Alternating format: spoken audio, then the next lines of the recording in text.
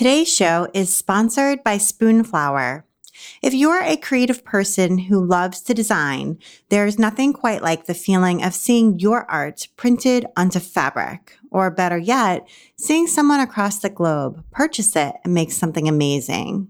Spoonflower is the first company to make it possible to digitally print custom fabric, wallpaper, and gift wrap with no minimums and no limitation of colors. Shop from thousands of indie designs or sell your own designs and earn up to 15% commission on every sale. The best part? As an independent seller, you always keep the rights to your work. While She Naps podcast listeners can get 15% off your next Spoonflower fabric order. Go to try.spoonflower.com/Abby and enter your email address to receive your coupon code. Thank you so much, Spoonflower. And now here's the show.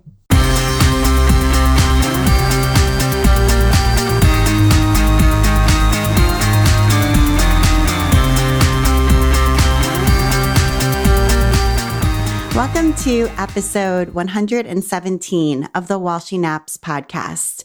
I'm Abby Glassenberg. Today, we're talking about building an audience around your creative passions with my guest, Lauren Fairweather. Lauren is a YouTube content creator, Etsy seller, and independent musician who runs all of her creative businesses from home. This YouTube Next Up winner and mom of one has created videos for many companies, including HGTV, Sci-Fi, Simplicity, Intel, and Guitar Center. And she recently starred in a video course for YouTube's Creator Academy. When she can get out of the house, Lauren enjoys speaking on panels, selling her handmade work, and performing her original music at online video and nerd-themed conventions around the world. Lauren Fairweather, welcome. Thank you.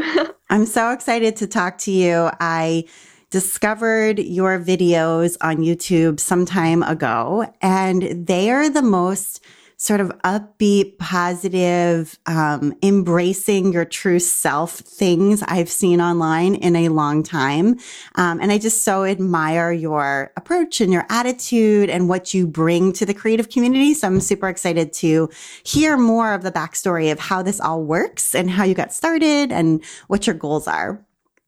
Thank you so much. That means so much to me. I know lately I feel like everything on YouTube is so about, shock value, and it can be, sometimes I feel like I'm not getting seen as somebody who just wants to make people happy and inspire people. And so to hear that what I'm doing affects people makes me really happy. Yeah, YouTube's definitely been in the news recently for some pretty horrendous content creators who are doing things that are really questionable ethically.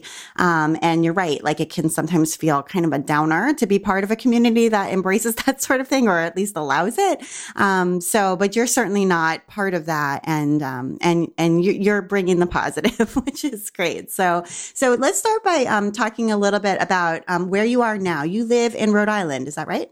Oh, yep. I'm right outside of Providence, and I love it here. Okay, great. And where did you grow up? Is that where you grew up? No, I actually grew up in New Jersey, and I moved here when I got engaged because my husband grew up here and he loves it. And I didn't feel too attached to New Jersey. So I thought it was time to move on to someplace new. Okay, great. And I know you're really musical. You write your own music, you play music. You're like a singer-songwriter, as well as a creative artist and maker, DIYer. So were you musical and sort of artistic as a kid? Absolutely. Yeah. Ever since I was little, I was performing and making stuff in every capacity that I could. And as I grew up, I never really grew out of it. I think a lot of people do. A lot of kids are creative. And then, I don't know, somebody says something mean to them, or they find something new that they love and they kind of forget about that. And I don't know, I never grew out of it. And it can be hard, I don't know, growing up as a creative when people are asking you, okay, well, what are you going to major in college? And there is no, crafting major at your college. And everybody around you is like, well, what is your day job going to be? And my whole life I was just like, but this is what I want to do. And I figured out a way to do it. And my whole family has come around. They're not worried about me anymore. And it's it's just always been a part of my life ever since I could remember. Yeah, you're right. I mean, I'm a mom of three girls, and they are 14, 11, and 7.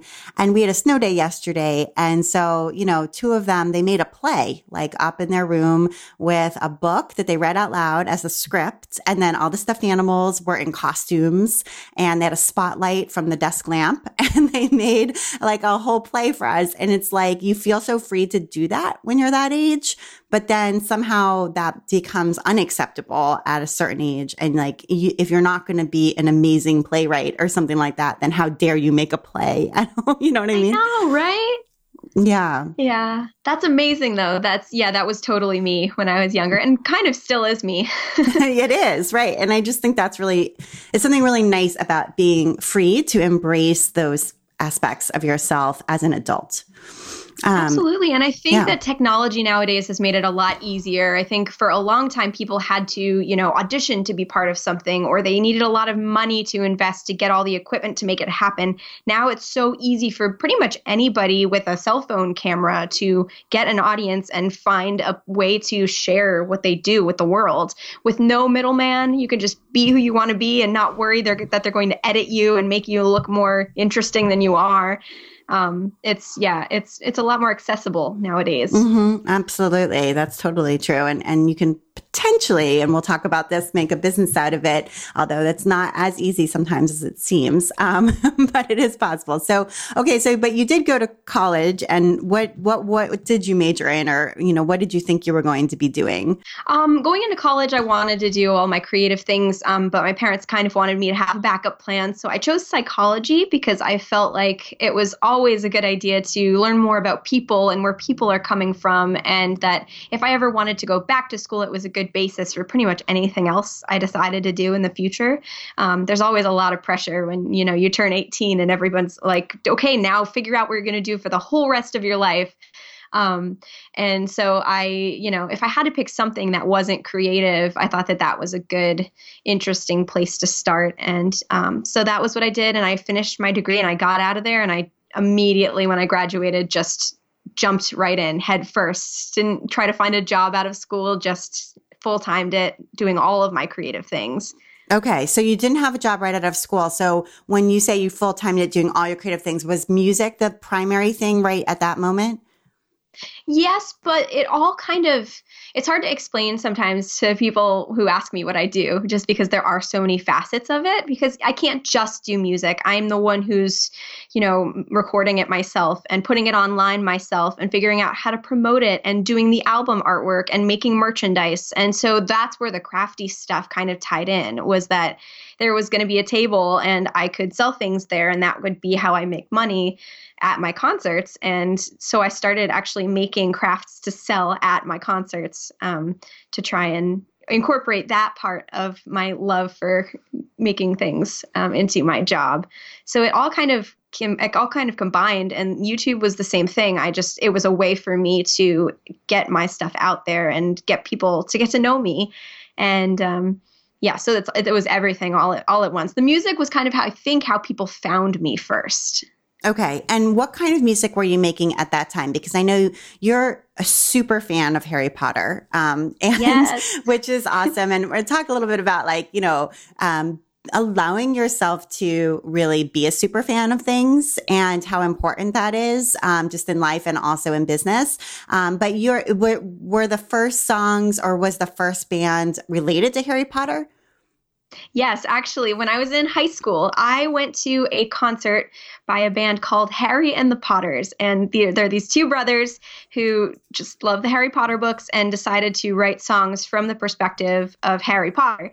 And so I immediately just fell in love with this whole idea that, you don't have to just write songs about love and your daily life. You can write songs about the books you love. And so I jumped in right away. And the first band that I was in, I started with my best friend at the time, who came to the concert with me. And we started a band called the Moaning Myrtles. And it was all songs from Moaning Myrtle's perspective. And then over the years, as just kind of we went to different colleges and grew apart a bit, I started writing solo music about Harry Potter, but also other books that I love, John Green books, The Hunger Games.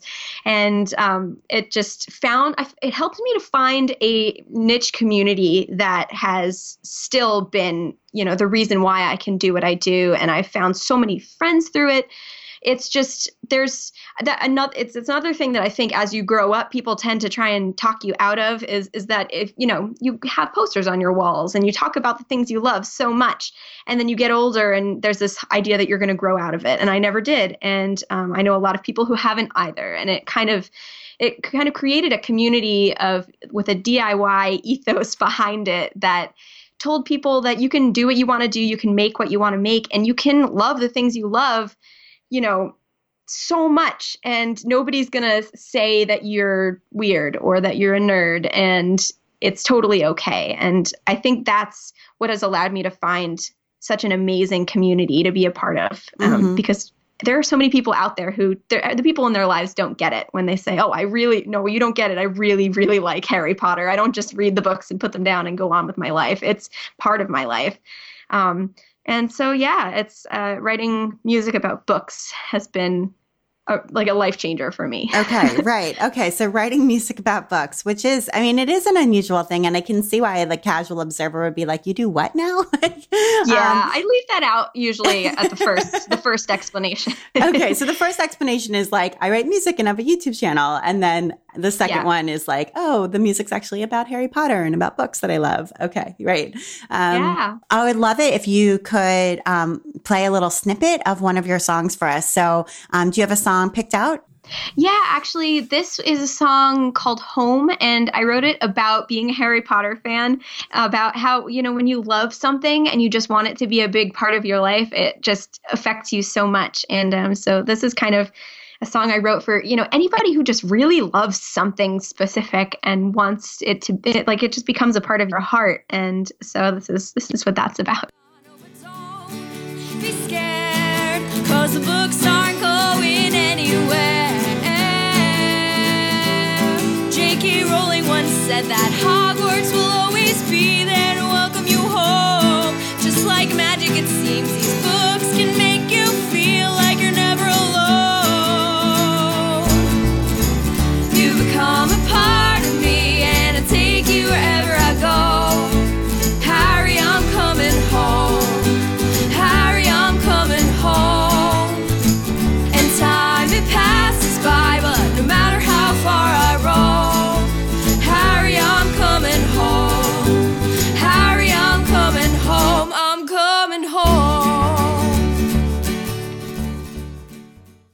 And, I think people may not realize that there's a whole lot of people who are this way. So, who really, really love Harry Potter. And so there's like, conventions, right? So there's LeakyCon is one of them. And I know that there was one, was it in Syracuse? There's like a wizarding weekend that you went to, and there's concerts and book signings and panels and all, everything that you would have at a conference. But it's all Harry Potter. Yeah, it's really a place where people who love things so much can go and be with other people who get it and understand. And when you come into an event like this, you're accepted for who you are, whether you're in cosplay or you're presenting a panel, like an academic paper about certain characters in the books. People who go to these events are so wonderful and positive and creative, and it's such a fun environment to be around, man. It's my favorite place to be. And do you know, J.K. Rowling must know that this stuff happens. She must be supportive. And how does she interact with this or feel about it? She's not unsupportive, which I am very happy about, because she could honestly shut us down. Well, really, probably Warner Brothers could shut us down if they wanted to. We're always really careful to not, sell her direct work. It's all things that are inspired by the world, and that, like, I'm really doing all of the creating here. Like, she didn't really put anything into any of the songs that I wrote. They just kind of, I think of a lot of the reason why Harry Potter is so successful and why so many people resonate with it is because they relate to the characters and their stories. So to write a song about an emotion that you experience while reading the books is not necessarily taking their copyright. It's not like she comes to the events. she's done lots of things for the fandom in general. She's donated signed books to help raise money and things like that. She's not unsupportive of us, which is, I think that's all we can really ask for. Yeah, Don't shut us down. Right. Absolutely. And I know she's really active on Twitter, and she does really interact with, sort of the public. And, there's people who are authors who are really incredibly famous authors who are sort of more recluse, and they don't really interact with the public, but she super does. And so obviously if she wanted to, she could, put the kibosh on the whole thing, but she doesn't, which, as you're saying, is a sign of some sort of blessing in a way. But and I think there's so much of craft too that is fan art. And there's always that sort of question of, is this okay? Can I make this character from this movie, from this book, and that kind of thing? And where does the line? And that's a whole like legal conversation that I will say I don't know a ton about, but I do know it comes up a lot in the crafting community. Yeah, definitely. For me personally, anything that I feel it comes too close to the line, I give away for free. It's a YouTube video that I showed you how to make a thing, and I give away the pattern for free, and then that's it. So I'm not making, anything but ad revenue from the views.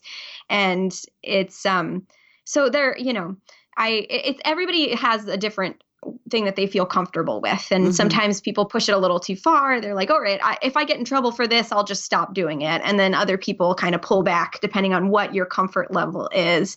And it depends on the individual copyright holders too. Some are really strict and others aren't. And so you just kind of have to feel for what feels right. Right. And I assume too, when you enter into that community, people do know which brands or authors are super restrictive and which ones aren't. And so sort of the norms get established, and you can kind of follow the way that other people are approaching this. And that's helpful.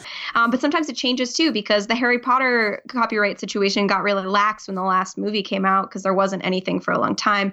Now that Fantastic Beasts is out and they have another actively being released movie series coming out, I feel like they're tightening up a bit now. So you kind of have to pay attention. And anybody who's really active in a fandom, I think, is aware of a lot of these kinds of things. So you just, have to get a feel for it. Right. Okay. So you were touring and playing music and making things to put on the table to sell, some merchandise, handmade merchandise.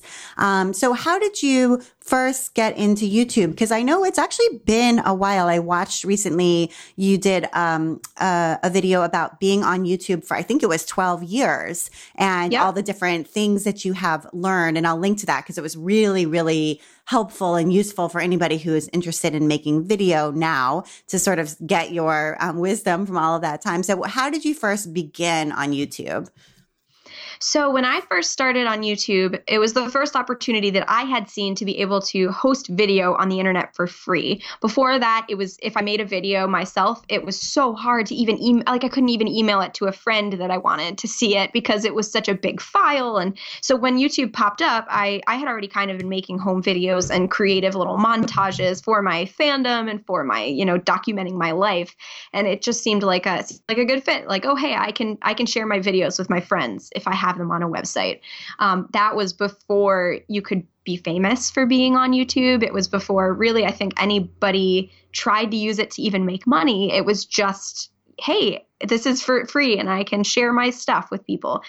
So when I started doing the band, it seemed like a natural fit to, hey, let's film our concerts and put them up on my channel, especially because I knew most of our fans were online. They weren't local. And so I didn't know if anyone would even come to the shows, but I knew there were, those 100 people online spread out all over the world. And I figured if I have a video, they can see what my concerts are like.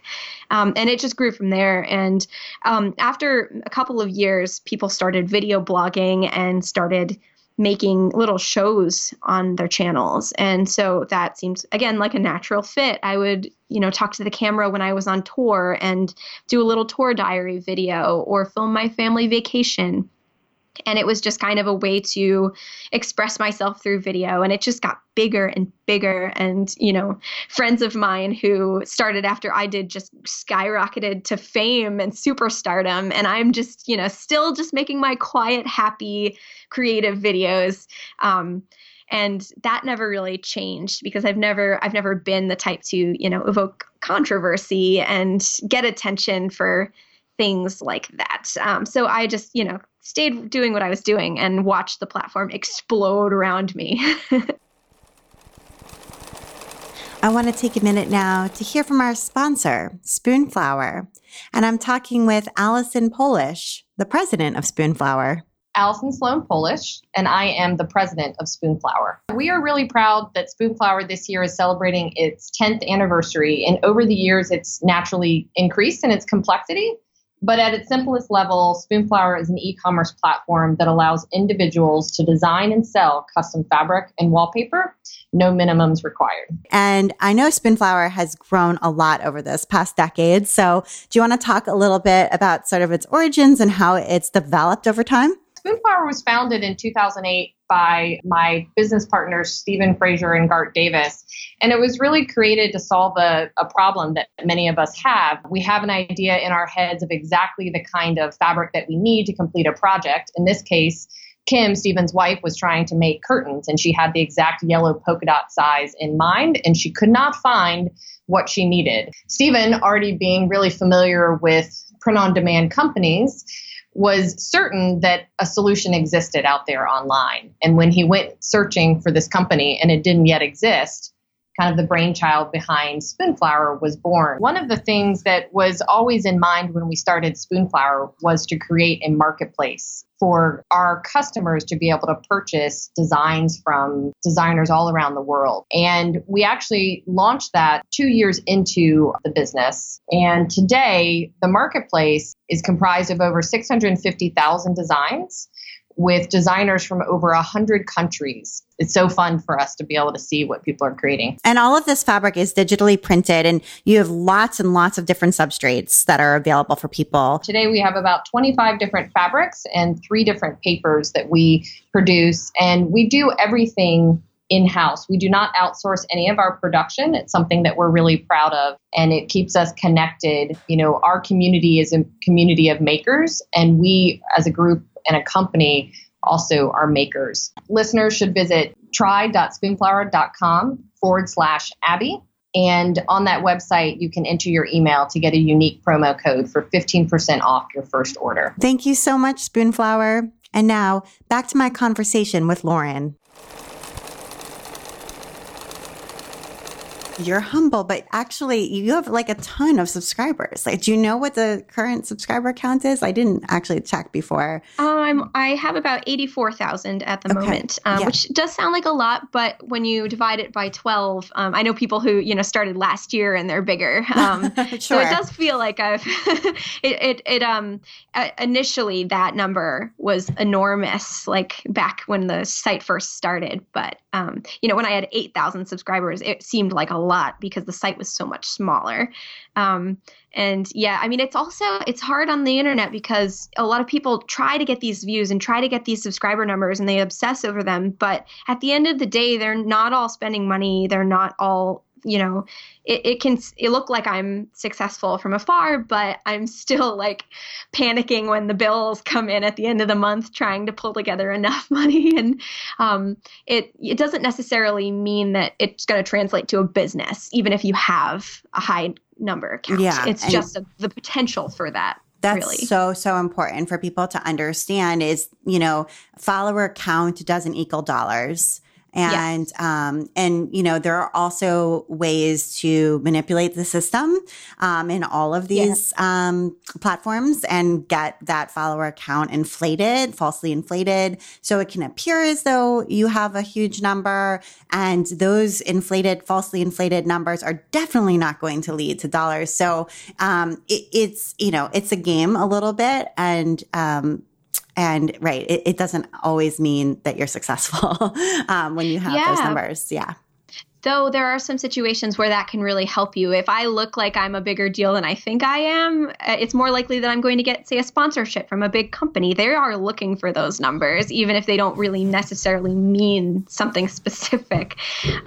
So if they might not even give me the time of day if my number is too small for them. But if I have a number that's high enough for them, then they may pay me more money to do something, to make a sponsored video. And that's, I think, where it is important to have a big number. Except that those sponsors should really be looking at engagement, right? Like at right, exactly. how long somebody views the video, and like how many because YouTube gives you, is it watch time? That is by far the most important to their algorithm if your videos are being watched for a long time. And that's why actually long videos are rewarded more in the algorithm, because if somebody watches if you get 1,000 people watching a 2-minute video, that's only 2,000 minutes of watch time. But if you have a 10-minute video, that's a lot more time that somebody could be watching your videos. Okay, so that's a great tip there, which is to say, like, short videos, I personally prefer them because I'm like, hey, I have a busy life. I don't want to watch this 34-minute DIY tutorial on how to crochet a scarf when here's another one with the same basic project, but it's only 2 minutes. You know what I mean? So I'll choose the 2-minute one. But sometimes, if it's maybe not 30 something minutes, but if it's, 10 minutes or 8 minutes or something like that, you're saying that the YouTube algorithm will reward that video, because especially if it's really compelling all the way to the end, because that's more watch time. Yeah. You also have to be careful, because if you're just rambling on for 30 minutes and people leave more earlier than halfway through, that's going to be rated lower. So you need a happy medium. And I've seen videos that I didn't even realize I'd been watching for 10 minutes. They were so compelling. And then I've seen others that are 4 minutes and I'm bored by minute 3 because they're just putting off the important information. So you kind of have to find a balance in all of this. Yeah, absolutely. And you can get super caught up in all of the gamification of everything and forget why you're there in the first place. So better to focus on what it is that you really love doing and doing that well, and sort of letting it all the rest of the pieces fall into place. Okay. So you were saying that, you started by putting concerts on YouTube, and then you sort of transitioned because you saw people doing little vlogs and doing almost like a mini show. And the way that I think of your videos now, they're probably 5 or 6 minutes, something like that. And a lot of them are like a DIY tutorial or like an unboxing, like you've purchased some things and you want to show them to everybody, that kind of thing. So when did you start doing that style of video? I did that about 3 or 4 years in. And I started the crafting stuff when I was in college, and I needed to find a way to get my excitement for crafting and making stuff out there, because I was, not studying that even though I wanted to. And that was, I do a lot of different kinds of videos, and a lot of people don't. A lot of people feel like they need to pick one topic and make every video just like that. And that's okay too. There really are no rules with any of this. But I've found that having a variety of types of videos actually helps me. It may be the reason why I am still making videos 12 years later, because I don't get bored with one specific format. And honestly, my audience is growing and changing as much as I am. So I feel like if I get a new idea for a kind of video that I've never done before, I try it and I see how it flies. And, the unboxings are very recent. I felt for a long time like it was kind of a cop-out to make a video just saying, hey, I bought this stuff. Or, hey, look what's in this subscription box I got, because I felt like I needed to, have some kind of compelling thing to say in every video, or some kind of important information that someone can learn. And honestly, the unboxing videos, people tend to like them even more than my regular videos. I've been getting better views. So it really just goes to show you that there are no rules. It can be whatever you want it to be when you make a YouTube channel, and trying lots of new things may be a good way for you to figure out what actually works for you and what performs the best. Yeah. And there's a lot of pressure now to, whether it's with YouTube or with a blog or even on Instagram, for example, to choose a very specific niche and stay within it. that, sort of the conventional wisdom today seems to be like, okay, if you want to build a following, all the photos on your Instagram feed need to have the same filter, the same color scheme, the same overall layout, so that when we look at your feed, they're all going to match and go together and express a specific aesthetic, or if you're going to blog, become the expert on this one very specific type of thing. And then you'll get all the SEO juice and drive the most traffic there. And maybe the same conventional wisdom applies to YouTube. But I very much fall into what you're saying, which is that you should follow your own curiosity and explore what you are most interested in at that time. And that will keep you as a creator, as a maker, excited and interested in what you're doing. Because I find the very specific niche to be so confining, and I don't want I just know I'll quit if I do that. Right. Same. there are definitely ways to make somebody know that they all belong with your channel or they all belong in your Etsy shop. But you don't have to, make every single post look exactly the same. Sometimes it's better to have more content that is all interesting and varying, and you'll find more people and broaden your niche a bit if you try new things. And for me, at least, I think that every single one of my videos, my face is in it and I'm being positive and excited or passionate in some way. And really, if you are happy about what you're making and excited about every single thing you're making, that's going to show through more than if you're just still doing that same thing just for the sake of having your feed be perfect. Yeah. And I also feel like there's a sense that, that's what leadership is about, is sort of showing the way, taking a stand and saying like, this is what I love. This is what I'm doing now. This is what I'm passionate about. And I do think that people who are into you will follow that. Even if it doesn't 100% apply to their lives, they're not going to buy those things from Etsy that you're showing in the unboxing video, or they're not going to make that time turner DIY right now. It's still interesting and fun to watch and be part of, because you're interested in it. Yeah. And if they like my personality, and if seeing me make things and seeing me be excited about things makes them happy, that's the most important thing. And that's what I hear from a lot of people. Who would have known that the people who are following my weird Harry Potter band would also want to watch me make a plushie on my YouTube channel? I may not have guessed that. But the other thing that you have to remember too is that your audience is not going to be the same group of people the entire time that you're doing something. People are going to grow and change, and they're going to, have kids, and then they won't have time to watch your videos anymore. But then the kids will go to school years later and they'll rediscover you. And you have to remember that they're not just leaving because they hate you and you're not interesting anymore. It's, people have different circumstances and they don't always keep up with everything they love for their whole lives. Mm-hmm. And so by continuing to change and grow and do what you love, you may find new people. And so I've got people who've been following me for 12 years, but then I get people who discover me, last week, and they say, I can't believe I just found you now. You're everything that I want in a YouTube channel. I'm going to go rewatch everything. Mm-hmm. So at the very end of everything, you just need to make sure that you're, doing the best you can and making what makes you the most excited, because people will see that and they'll feel that. Yes, absolutely. I think that's great advice. Okay. So you won or were a winner of the YouTube Next Up contest. And I wondered if you could explain a little bit about what that contest is and then what it did for you when you were involved in it. Absolutely. Yeah. So YouTube does this thing called Next Up, and they've been doing it for a long time. It's kind of grown and changed over the years, but it's their idea that they find channels that need a little bit of help, but that are doing really well on their own. And so they pick, usually they do it every year. They kind of change when they do it. So you have to keep an eye on when it's opening up next. They do it in all kinds of different countries all over the world.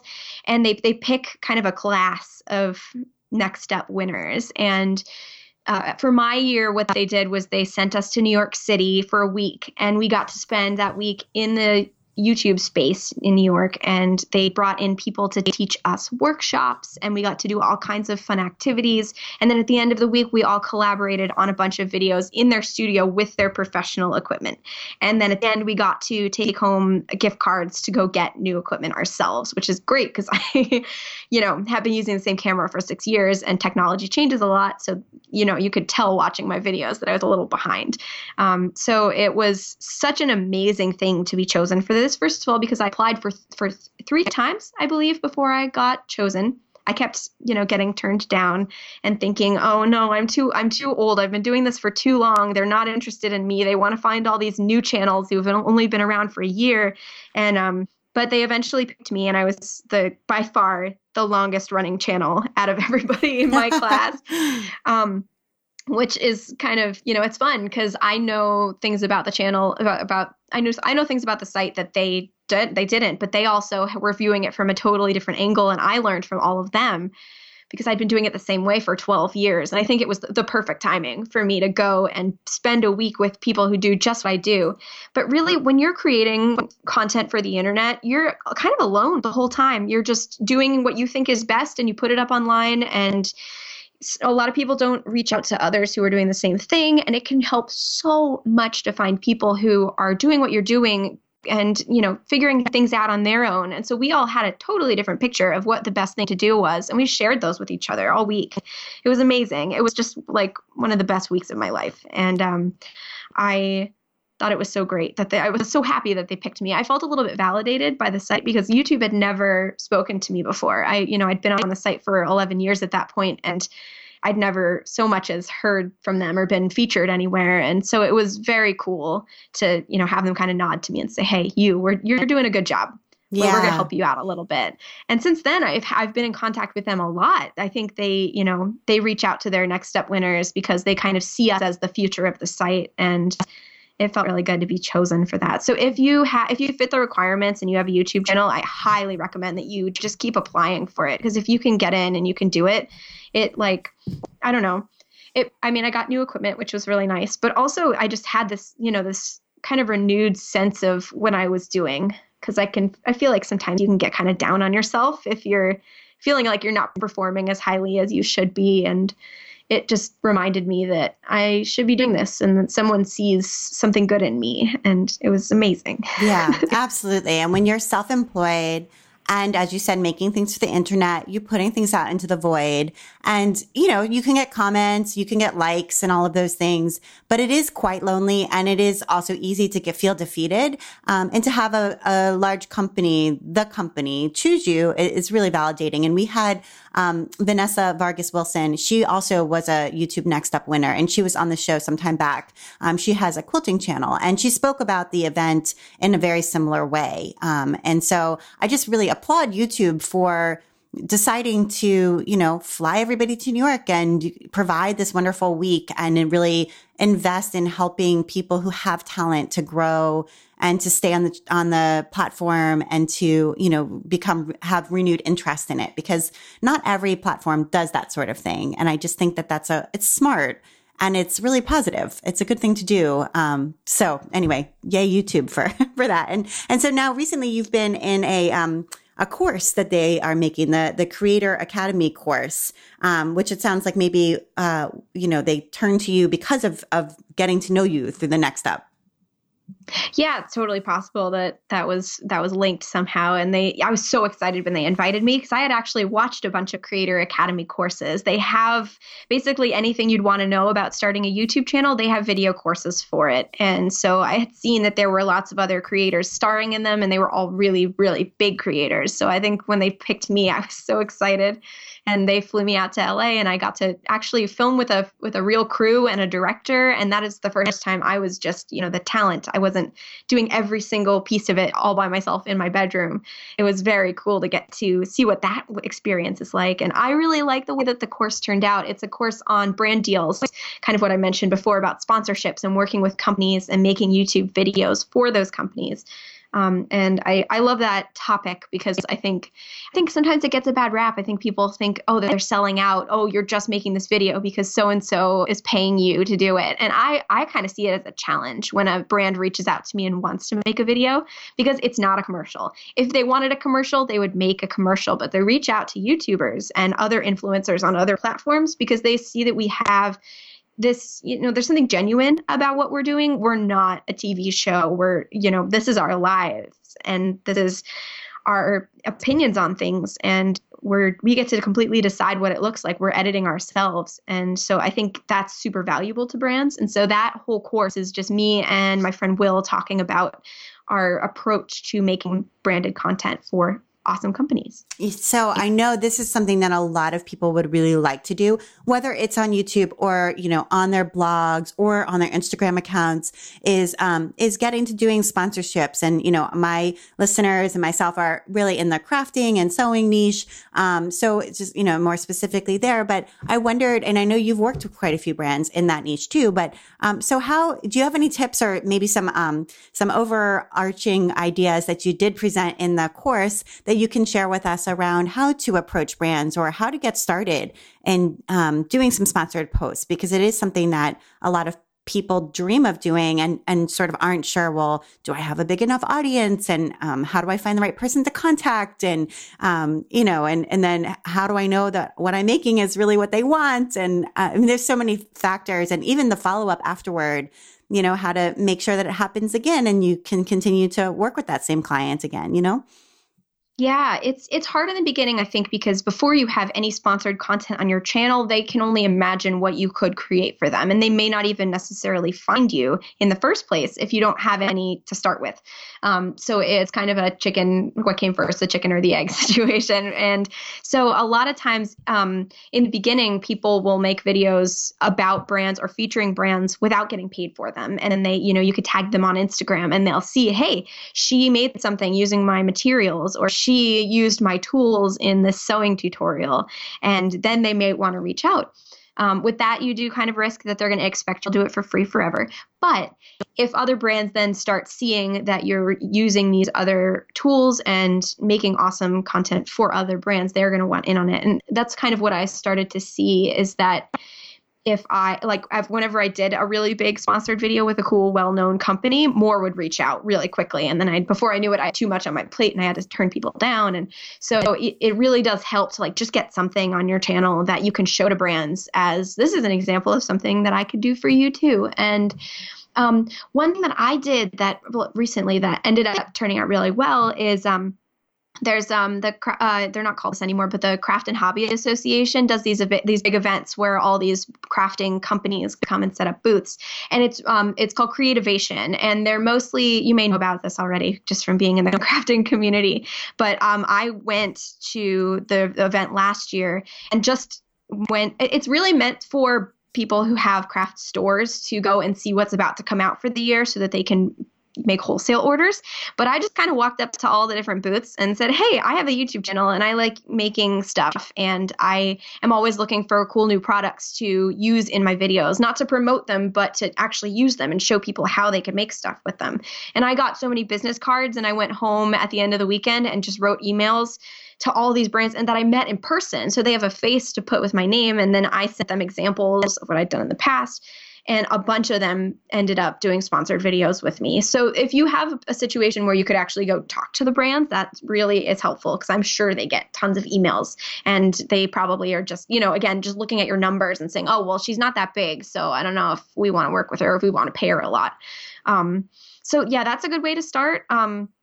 I think probably the easiest, honestly, is, tagging them. And because now pretty much every brand has a social media account. They're all on Instagram and they see it when people use their stuff. And so just kind of, getting your name out there can help a lot in that sort of way. And I don't know. And the other thing too is that there are so many ways to incorporate brands in videos, because there are, as far as crafting and sewing goes, there are things that you can design a project that uses a specific tool and then tell people where you got it. But you can also do, like I do, the topical video blogs where I talk about tips for, if a camera company wanted to target video bloggers and try to get video bloggers to buy their new camera, I could talk about, tips for video blogging, and then new vloggers would find that video and see that I'm promoting this camera. So there are, you could talk about something, you could make something.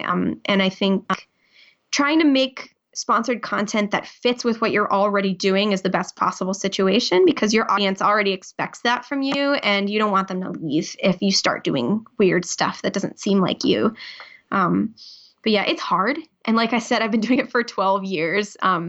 My first sponsored video was back in like 2009, 2008, maybe. Wow. And back then I didn't even know what that meant. My first one was Guitar Center, and that was so big. And I was just so excited to get to do it. And but they reached out to me. Sometimes they do. I get a lot of brands that reach out that are not super legitimate or related to my content. So you have to remember not to, take everything that comes your way. But yeah, I think it's something that over time you have to kind of build this relationship with brands and this reputation for providing stuff on time and that's quality. And yeah, I don't know. And every brand's different too. They'll all approach it in a different way.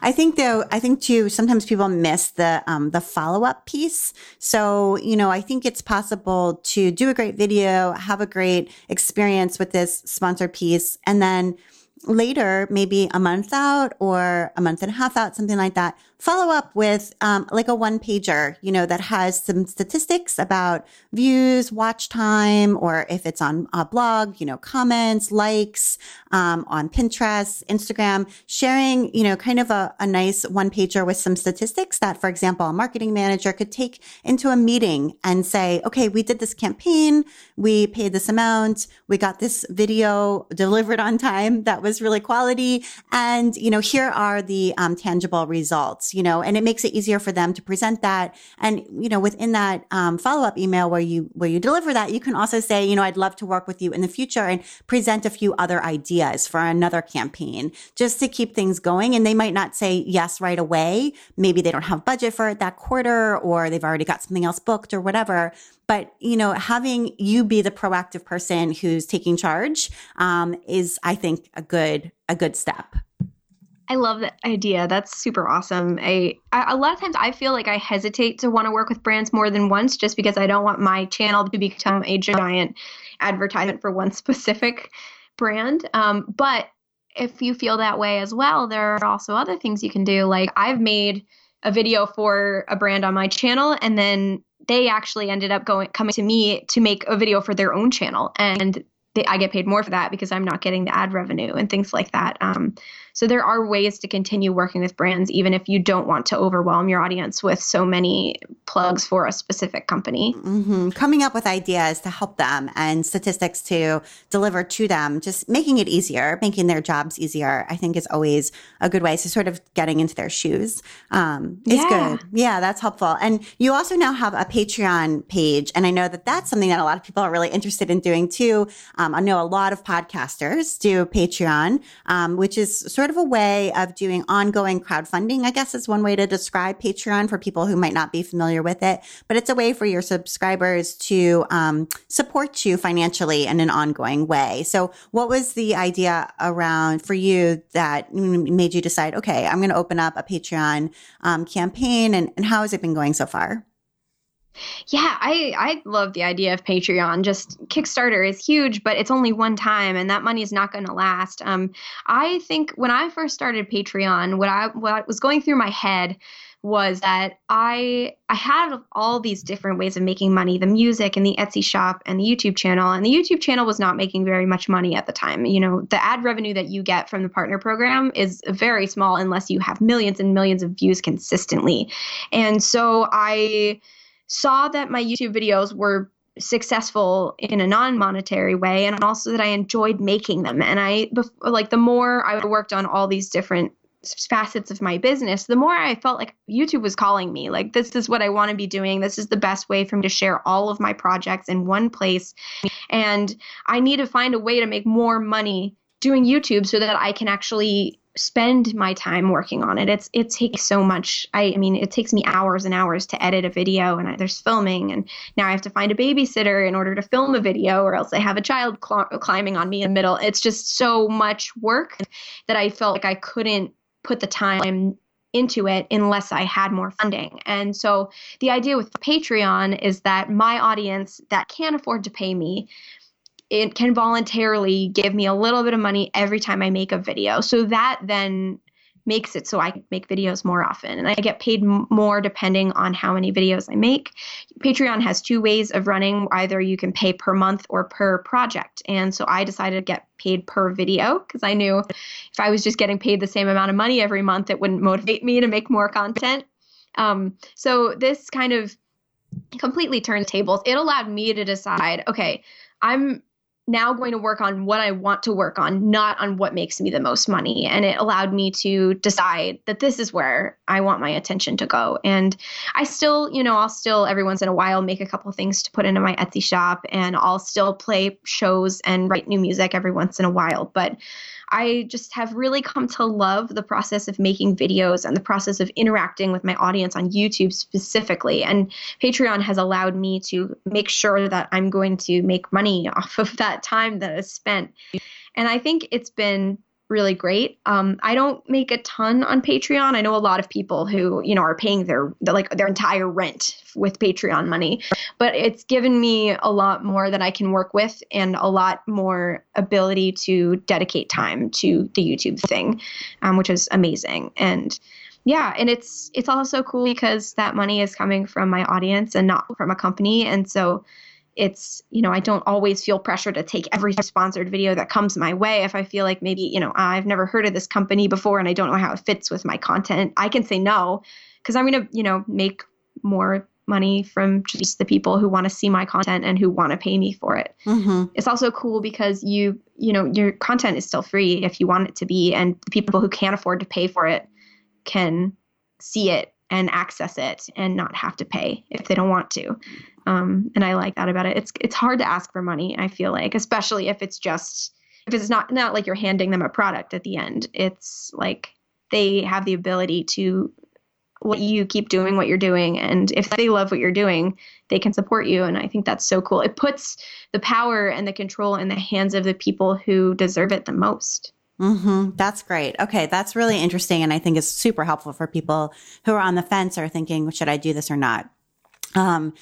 So as far as like making a living just overall, and I know you have a child, a son, correct?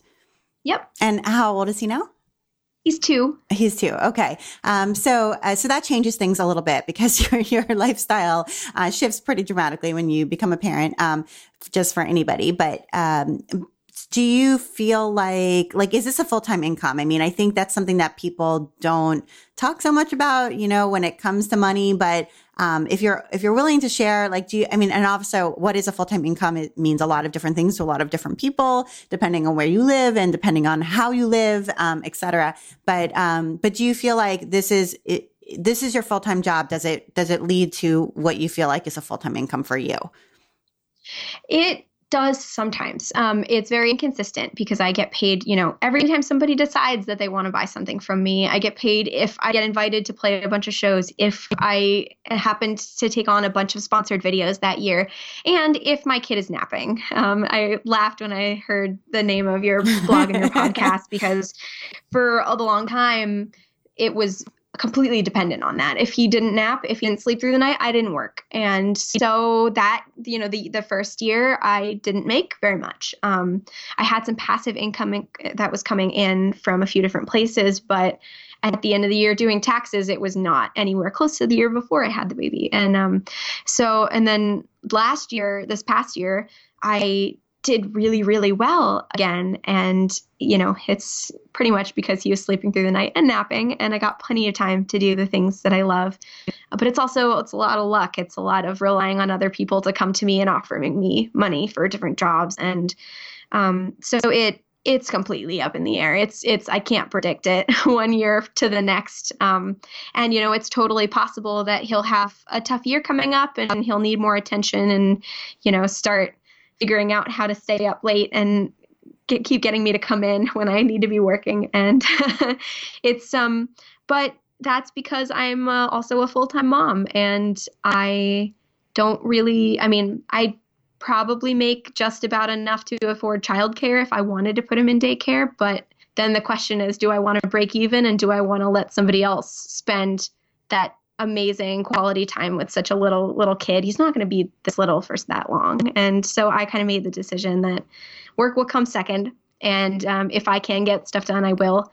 And yeah, it depends. Right. Yeah. No, I think that's great. And I think you've summarized it so well. And, I always say life is in seasons. And, I'm also a stay-at-home mom, just like you. And I have 3 kids, and they're older now.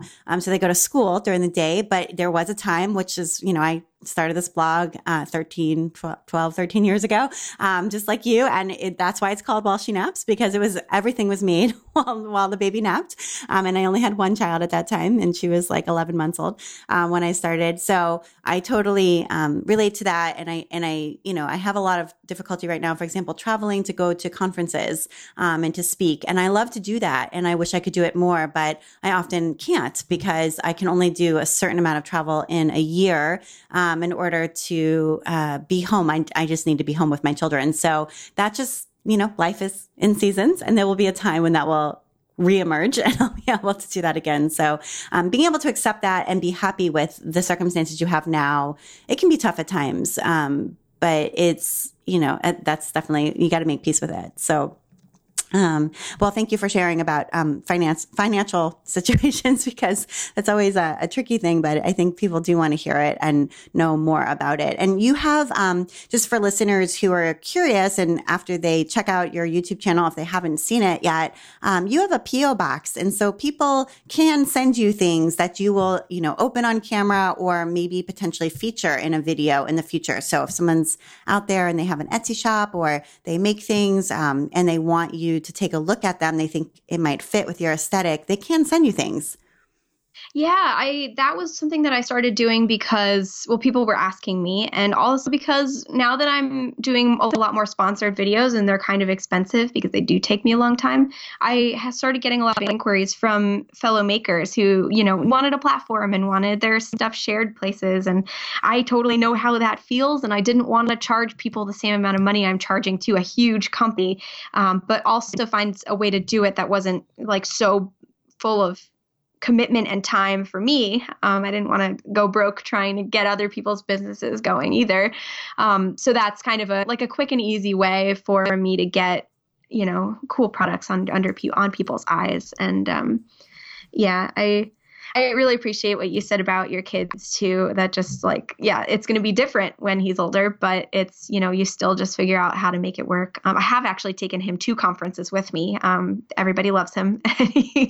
He does really well. He's a big ham.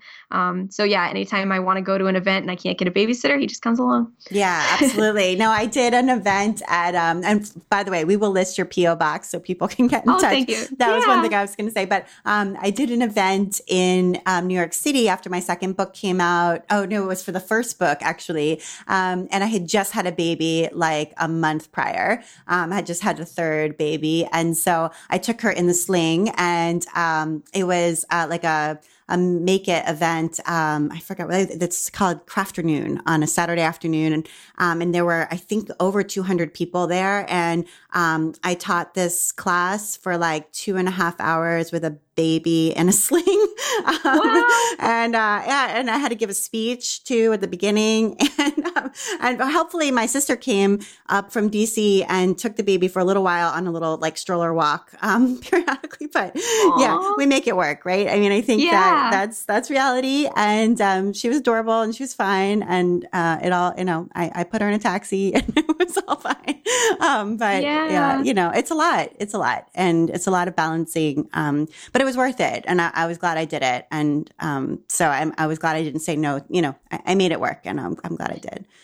Yeah, I think I was kind of worried that people wouldn't understand when I started, I went a month without posting a video, or when I come to an event and I have to leave, I can't sign enough autographs because my kid needs to be fed. And I think through all of that, I realized that there are way more moms in my audience than I previously thought. Just everyone gets it. You're not going through it alone. And I think that helped me out a lot. Yes, absolutely. That's totally true. So people are on your side.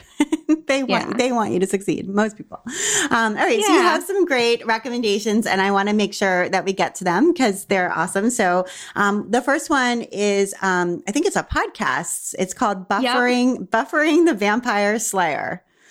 Yes.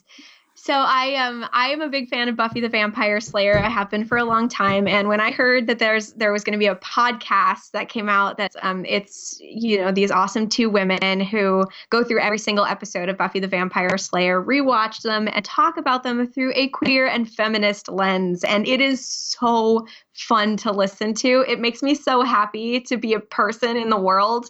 And for a long time, I was, not really working on my Etsy shop, not really feeling like I wanted to make like things to sell for a while. And it got me back into it because I could listen while I made stuff. And I found myself like, okay, got to turn off the TV. I have to go make things because I need to listen to the next episode of Buffering. And it's such a fun podcast, especially if you've watched Buffy before, but they also don't spoil for future episodes if you haven't seen it yet and you're watching it with them for the first time. I've been sort of fascinated by this style of podcast. My oldest daughter, she is a huge Dungeons and Dragons fan. Like maybe cool.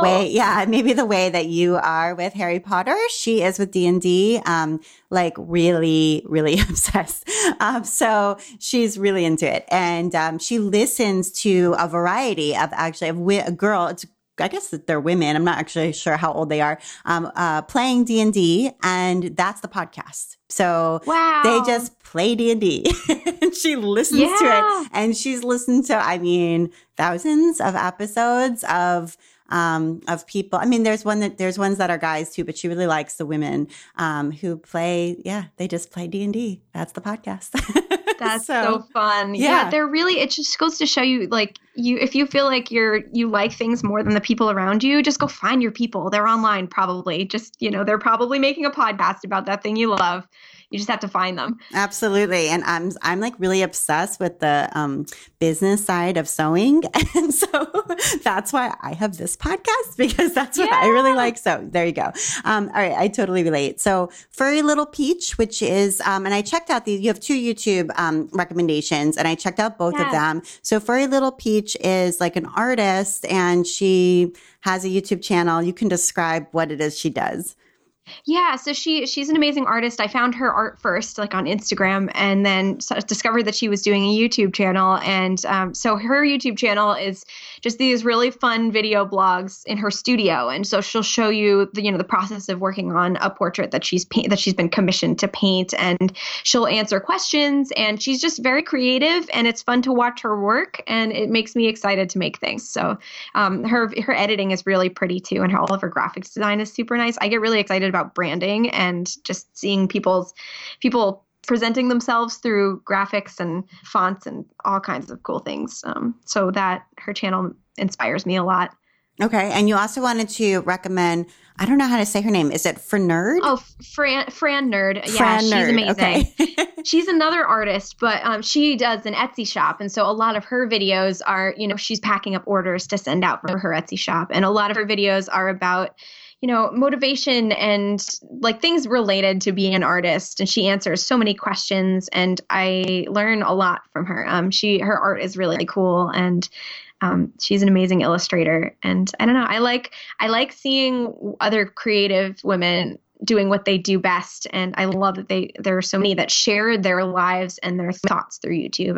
I feel like it's such a good way to find people who are doing what you're doing, and you can get ideas and learn things from them. And it's just really fun and inspiring. Yes. I subscribed to both of these when I was preparing for this podcast. And I just really recommend subscribing to channels on YouTube. Like when you do find a video, maybe you just did a Google search and you needed something, instructions about how to do something, and you find find a really good set of instructions, like somebody's, video really is well done and answers your question perfectly, subscribe to that channel. It takes 2 seconds. Just hit the subscribe button. But what will happen is next time you're on YouTube, you'll see all their videos that are new in your sort of subscribed list. And it creates basically like a little playlist for you that's personalized to you.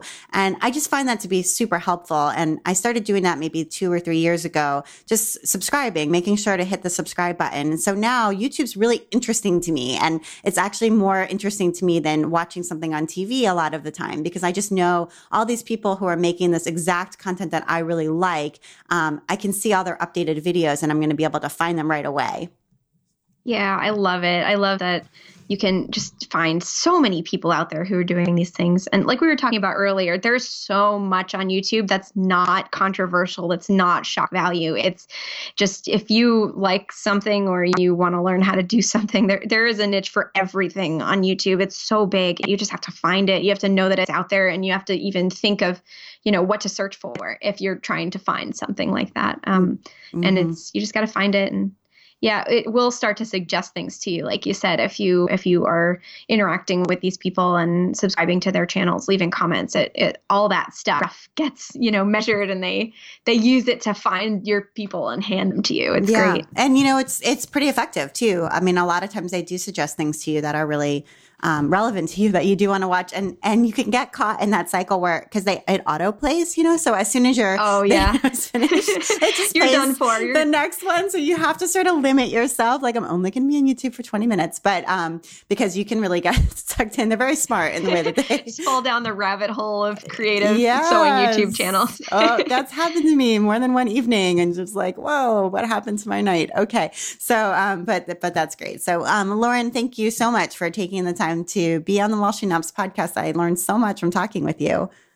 This is amazing. Thank you so much for having me. It makes me really happy. I've been following your content for so long, and you're a lot of, like, when I first started my Etsy shop, I looked up so many of your video, like all your blogs about plushie design were so helpful to me. And it just means so much to me that you found my channel and you wanted me to be here. Yay. Thank you. That means a lot to me too. So you've been listening to the While She Naps podcast. I'm Abby Glassenberg. Visit my blog, whileshenaps.com, where you can sign up for my email newsletter to get the best in sewing and blogging and small business delivered right to your inbox each week. And a big thank you to today's episode sponsor, Spoonflower. If you're a creative person who loves to design, there is nothing quite like the feeling of seeing your art printed onto fabric, or better yet, seeing someone across the globe purchase it and make something amazing. Spoonflower is the first company to make it possible to digitally print custom fabric, wallpaper, and gift wrap with no minimums and no limitations of colors. Shop from thousands of indie designs, or sell your own designs and earn up to 15% commission on every sale. The best part? As an independent seller, you always keep the rights to your work. While She Naps podcast listeners can get 15% off your next Spoonflower fabric order. Go to try.spoonflower.com/Abby and enter your email address to receive your coupon code. Thank you so much, Spoonflower. And if you enjoy the show, tell a friend about it. Thank you so much, and I will see you next time.